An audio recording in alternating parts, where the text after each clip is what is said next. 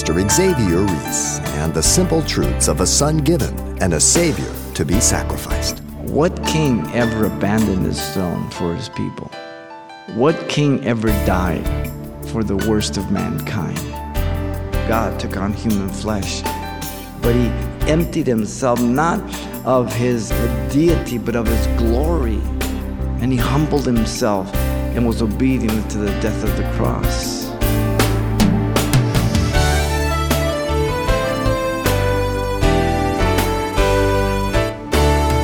Welcome to Simple Truths, the daily half-hour study of God's Word with Xavier Reese, Senior Pastor of Calvary Chapel of Pasadena, California. For unto us a child is born, unto us a son is given, and the government will be upon his shoulder. Isaiah chapter 9 presented quite the prophecy for the significance of Christmas. Jesus would later claim to be the Messiah, the Christ, the child born into the house of David, the son given by God to be the long-expected king. And though the first advent of Jesus established his identity, it didn't begin his reign, however. But coming up, as Pastor Xavier marvels at God's gift to us, he urges we look forward to prophecy yet to be fulfilled at his second coming. Let's listen. Isaiah chapter 9, verse 6 and 7. And the message is entitled, Jesus, God's Son, and Gift. Something that is really incomprehensible to us to its full end, and yet absolutely truth in every way whatsoever. And so Isaiah the prophet in our text here gives to us three things regarding the Messiah that were prophetic. He says, 9 verse 6 through 7, for unto us a child is born, unto us a son is given, and the government will be upon his shoulders, and his name will be called Wonderful Counselor, Mighty God, Everlasting Father, Prince of Peace. Of the increase of his government and peace, there will be no end. Upon the throne of David and over his kingdom, to order it and establish it with judgment and justice from that time forward, even forever. The zeal of the Lord of hosts will perform this. And so Isaiah gives to us three things that are so incredibly from the prophetic standpoint, because as you know, prophecy is speaking forward something that hasn't happened yet and absolutely guaranteeing that it will happen exactly as is declared. And when it happens, it can be confirmed and verified by the very event itself that was predicted hundreds, sometimes thousands of years before its time. Here he gives us three things: the mystery of his birth, the beginning of verse 6. Second, the character of his kingdom in verse 7. And then you have the nature of his office there at the end of verse 6 there. Notice the prophet Isaiah here prophesied, for unto us a child is born. The proclamation announced the birth of a child, focusing on his humanity of birth. The particular statement describes the normal process that God would use to accomplish this mystery. Everyone's familiar with the normal birth of a child after 9 months. The particular statement describes this normal process, and the people, notice, to whom it is addressed to would be the Jews. God chose the nation of Israel to represent him and to speak through and to direct and guide, to prepare to be the instrument for the Messiah to come. The plural pronoun us speaks of this Jewish nation, but at the same time, the pronoun us also encompasses the human race, because way back in Genesis 12:3, God said, in you shall all the families of the earth be blessed. So God, in his extreme misunderstood love from the worldly perspective, but very clear to the believer, in his loving compassion, he always included all of fallen mankind. But he began with a nation, and he tried to use that nation to give a picture and a representation of his love and grace, but they failed to a great extent, taking that badge as self-righteousness rather than to proclaim the righteousness of God that he would give to others if they trusted him. And the phrase for unto us refers to our good or advantage that would come to us, not to his own person. not only to Isaiah. And certainly it isn't for the good of God. Because if you know that, what could God gain from me? What good could he gain from you? It's all one-sided at this point. So Jewish and Gentile sinners, and that's the way God saw the world in the Old Testament, two categories. In the New Testament, you have Jew, Gentile, the church of God, which includes Jew and Gentile, one in Christ Jesus. And that's the way God looks at the world. God doesn't look at the world as black, white, brown, yellow, red. He doesn't look at the world as rich, poor. Those are all classifications that man uses to manipulate man to get his plan done, whatever it is that man is using. That's what we do. We pit people against one another. We divide people in categories. But God looks upon the human race as fallen and in need of salvation. For this reason, we have this text that gives us a great Savior, Jesus Christ. The promise regarding the birth of this child was not new. It was all throughout the Old Testament. It was first given to Adam and Eve in Genesis 3:15, the seed of the woman. And I've told you often that the woman has no seed in herself. She has the egg. It's the man that provides the seed, and the two come together, and all of a sudden there's another human being that's made incredibly. Micah said it would be in Bethlehem, Micah 5:2. Malachi spoke of his first and his second coming. So this prophetic aspect, this particular here, is nothing new. It's all over the Old Testament and fulfilling the New. But Isaiah the prophet next prophesied, unto us a son is given. And here the proclamation focuses on the divinity of the child, not only human but divine. The only begotten Son of the Father, the Son of his love, if you look at John 3:16. The combined statement describes the person of the mystery here. He's human and yet divine at the same time. Now, you and I understand each other to be human, but none of us believe we're divine, though some would teach such things under philosophy and cultic practices. But the fact that you are going to eventually die proves that you're not divine. You are a created creature. You did not just happen to come to be by some accident of man, but God created you after his image, after his likeness. You have a body, soul, and spirit. God is Father, Son, and Holy Spirit. We are an inferior trinity. The body will go back to the ground. My soul deals with the aspect of my intellect, my emotion, and my will. And the spirit is the real me. Once I'm born again, my spirit's alive. I worship God. The plural pronoun us is also, again, dealing with both Jewish and Gentile. The promise of divinity of this child, again, is found throughout the Old Testament. Each lamb was to be slain, and the blood was a token to be put on the horns of the altar for an atonement, a covering. Every animal sacrifice pictured the true Lamb of God to come. In John 1:29, behold the Lamb of God which takes away the sins of the world, as John the Baptist pointed to Jesus. The one to fulfill all things, the true atonement of that blood. All other blood of animals that began in Genesis 3:21 was prophetic of Jesus Christ. It was just a covering. While the New Testament is at 1 minute, it made you one with God. It made you whiter than snow if you called upon him. It cleansed you from all sin. And if you know anything about the color red, it is the hardest color to paint over. You need 3 or 4 coats, and you better have a good primer underneath it. 1 coat of the blood of Jesus Christ will make you whiter than snow.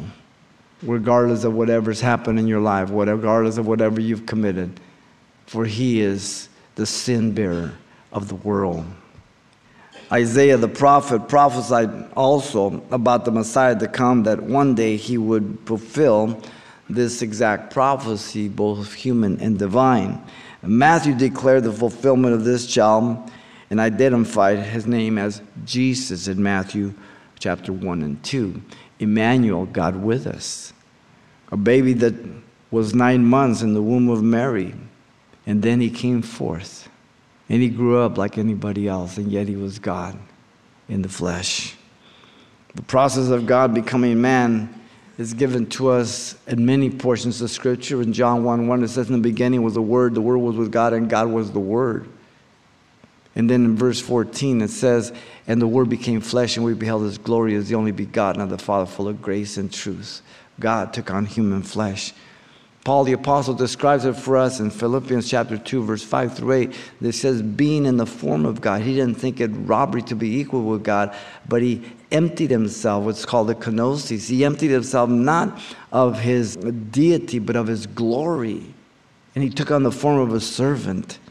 And He humbled Himself and was obedient to the death of the cross. And for that reason, a name has been given to Him above every other name, that at the name of Jesus, every knee shall bow, every tongue confess that Jesus Christ is Lord. Right now, He initiates His love that people would bow willfully by His grace and His love to acknowledge what He's done for them. When He returns the second time, it will not be voluntarily. It will be forceful. It will be for judgment. You as parents know that when you give your child a chance to repent or to confess or to admit whatever they've done, that you will be merciful and more lenient. But if you know what he's done, he still tries to cover it up, and you have to force that truth upon him, the punishment is much more severe. So to us, we are a teacher to ourselves, the lesser to the greater. If we function that way, how much more God, who is purer than the heavens, who cannot look upon sin with any sense of condonance. And every judgment He makes will be absolutely just, because He cannot violate His holiness. You know, the chance of probability with prophecy increases with each condition in a prophecy.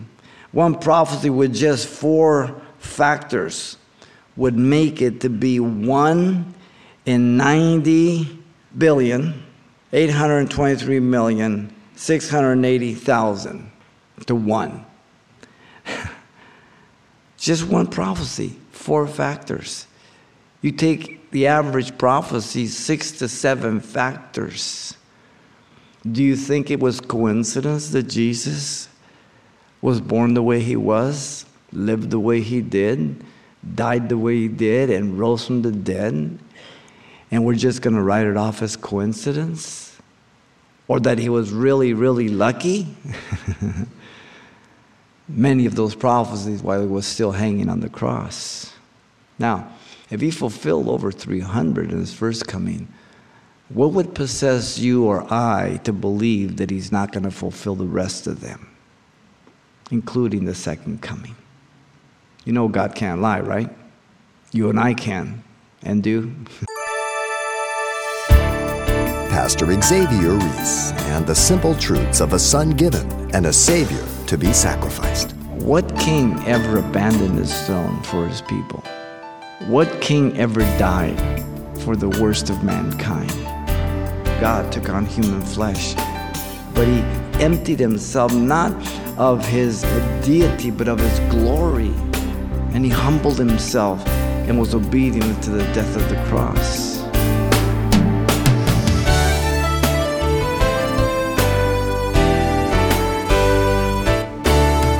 Welcome to Simple Truths, the daily half-hour study of God's Word with Xavier Reese, Senior Pastor of Calvary Chapel of Pasadena, California. For unto us a child is born, unto us a son is given, and the government will be upon His shoulder. Isaiah chapter 9 presented quite the prophecy for the significance of Christmas.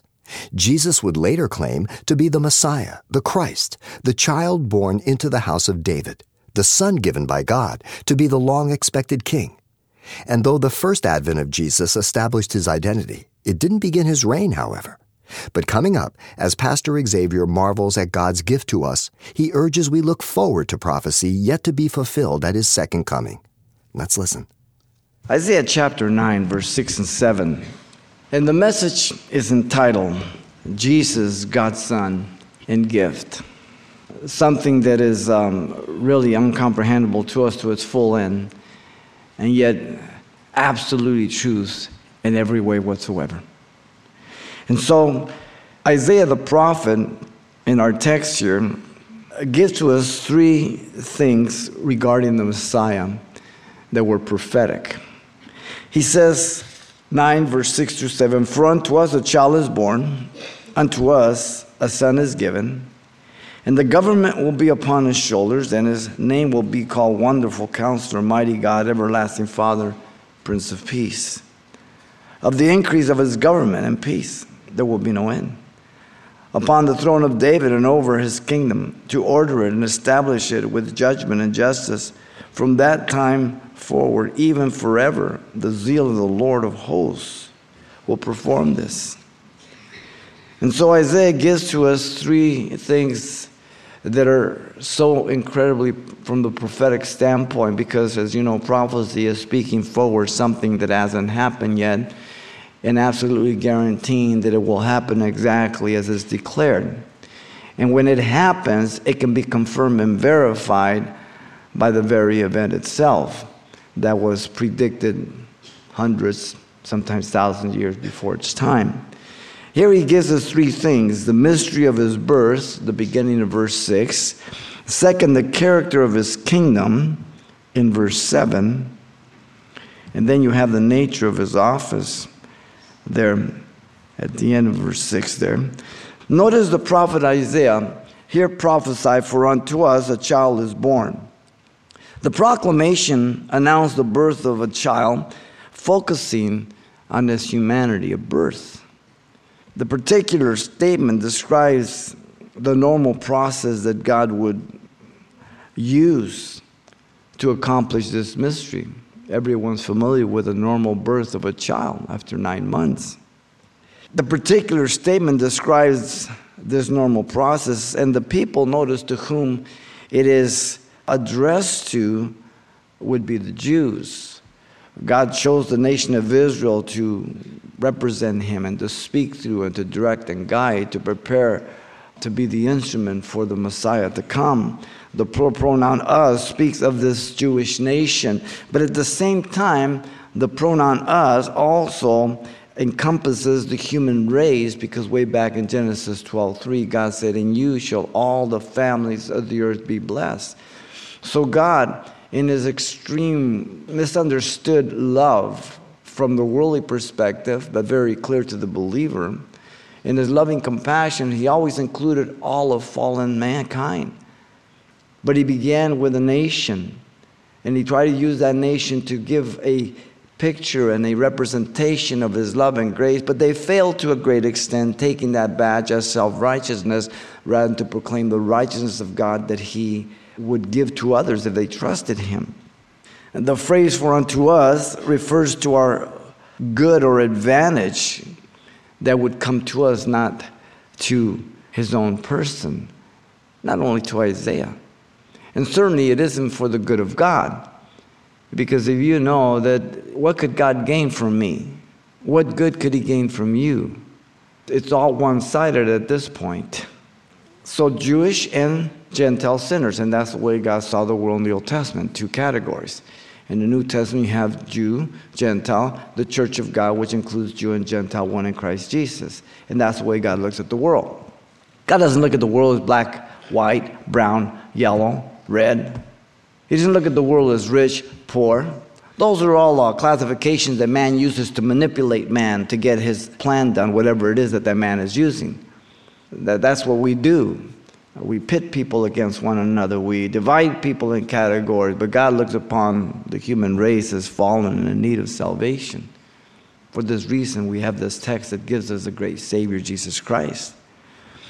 The promise regarding the birth of this child was not new. It was all throughout the Old Testament. It was first given to Adam and Eve in Genesis 3:15, the seed of the woman. And I've told you often that the woman has no seed in herself. She has the egg. It's the man that provides the seed, and the two come together, and all of a sudden there's another human being that's made incredibly. Micah said it would be in Bethlehem, Micah 5:2. Malachi spoke of his first and his second coming. So this prophetic aspect, this particular here, is nothing new. It's all over the Old Testament and fulfilling the New. But Isaiah the prophet next prophesied, unto us a son is given. And here the proclamation focuses on the divinity of the child, not only human but divine. The only begotten Son of the Father, the Son of his love, if you look at John 3:16. The combined statement describes the person of the mystery here. He's human and yet divine at the same time. Now, you and I understand each other to be human, but none of us believe we're divine, though some would teach such things under philosophy and cultic practices. But the fact that you are going to eventually die proves that you're not divine. You are a created creature. You did not just happen to come to be by some accident of man, but God created you after His image, after His likeness. You have a body, soul, and spirit. God is Father, Son, and Holy Spirit. We are an inferior Trinity. The body will go back to the ground. My soul deals with the aspect of my intellect, my emotion, and my will. And the spirit is the real me. Once I'm born again, my spirit's alive. I worship God. The plural pronoun us is also, again, dealing with both Jewish and Gentile. The promise of divinity of this child, again, is found throughout the Old Testament. Each lamb was to be slain, and the blood was a token to be put on the horns of the altar for an atonement, a covering. Every animal sacrifice pictured the true Lamb of God to come. In John 1:29, behold the Lamb of God which takes away the sins of the world, as John the Baptist pointed to Jesus. The one to fulfill all things, the true atonement of that blood. All other blood of animals that began in Genesis 3:21 was prophetic of Jesus Christ. It was just a covering. While the New Testament is at 1 minute, it made you one with God. It made you whiter than snow if you called upon Him. It cleansed you from all sin. And if you know anything about the color red, it is the hardest color to paint over. You need 3 or 4 coats, and you better have a good primer underneath it. 1 coat of the blood of Jesus Christ will make you whiter than snow, regardless of whatever's happened in your life, regardless of whatever you've committed, for He is the sin bearer of the world. Isaiah the prophet prophesied also about the Messiah to come, that one day He would fulfill this exact prophecy, both human and divine. Matthew declared the fulfillment of this child and identified His name as Jesus in Matthew chapter 1 and 2. Emmanuel, God with us. A baby that was 9 months in the womb of Mary, and then He came forth. And He grew up like anybody else, and yet He was God in the flesh. The process of God becoming man is given to us in many portions of Scripture. In John 1:1, it says, in the beginning was the Word was with God, and God was the Word. And then in verse 14, it says, and the Word became flesh, and we beheld His glory as the only begotten of the Father, full of grace and truth. God took on human flesh. Paul the Apostle describes it for us in Philippians chapter 2, verse 5 through 8. It says, being in the form of God, He didn't think it robbery to be equal with God, but He emptied Himself, what's called the kenosis. He emptied Himself not of His deity, but of His glory. And He took on the form of a servant, and He humbled Himself and was obedient to the death of the cross. And for that reason, a name has been given to Him above every other name, that at the name of Jesus, every knee shall bow, every tongue confess that Jesus Christ is Lord. Right now, He initiates His love that people would bow willfully by His grace and His love to acknowledge what He's done for them. When He returns the second time, it will not be voluntarily. It will be forceful. It will be for judgment. You as parents know that when you give your child a chance to repent or to confess or to admit whatever they've done, that you will be merciful and more lenient. But if you know what he's done, he still tries to cover it up, and you have to force that truth upon him, the punishment is much more severe. So to us, we are a teacher to ourselves, the lesser to the greater. If we function that way, how much more God, who is purer than the heavens, who cannot look upon sin with any sense of condonance. And every judgment He makes will be absolutely just, because He cannot violate His holiness. You know, the chance of probability with prophecy increases with each condition in a prophecy. One prophecy with just 4 factors would make it to be 1 in 90,823,680,000 to 1. Just one prophecy, 4 factors. You take the average prophecy, 6 to 7 factors.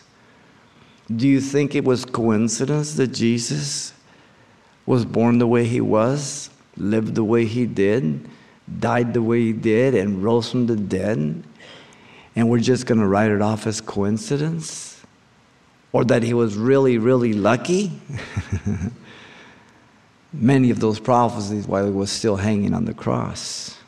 Now, if he fulfilled over 300 in his first coming, what would possess you or I to believe that he's not going to fulfill the rest of them, including the second coming? You know God can't lie, right? You and I can, and do.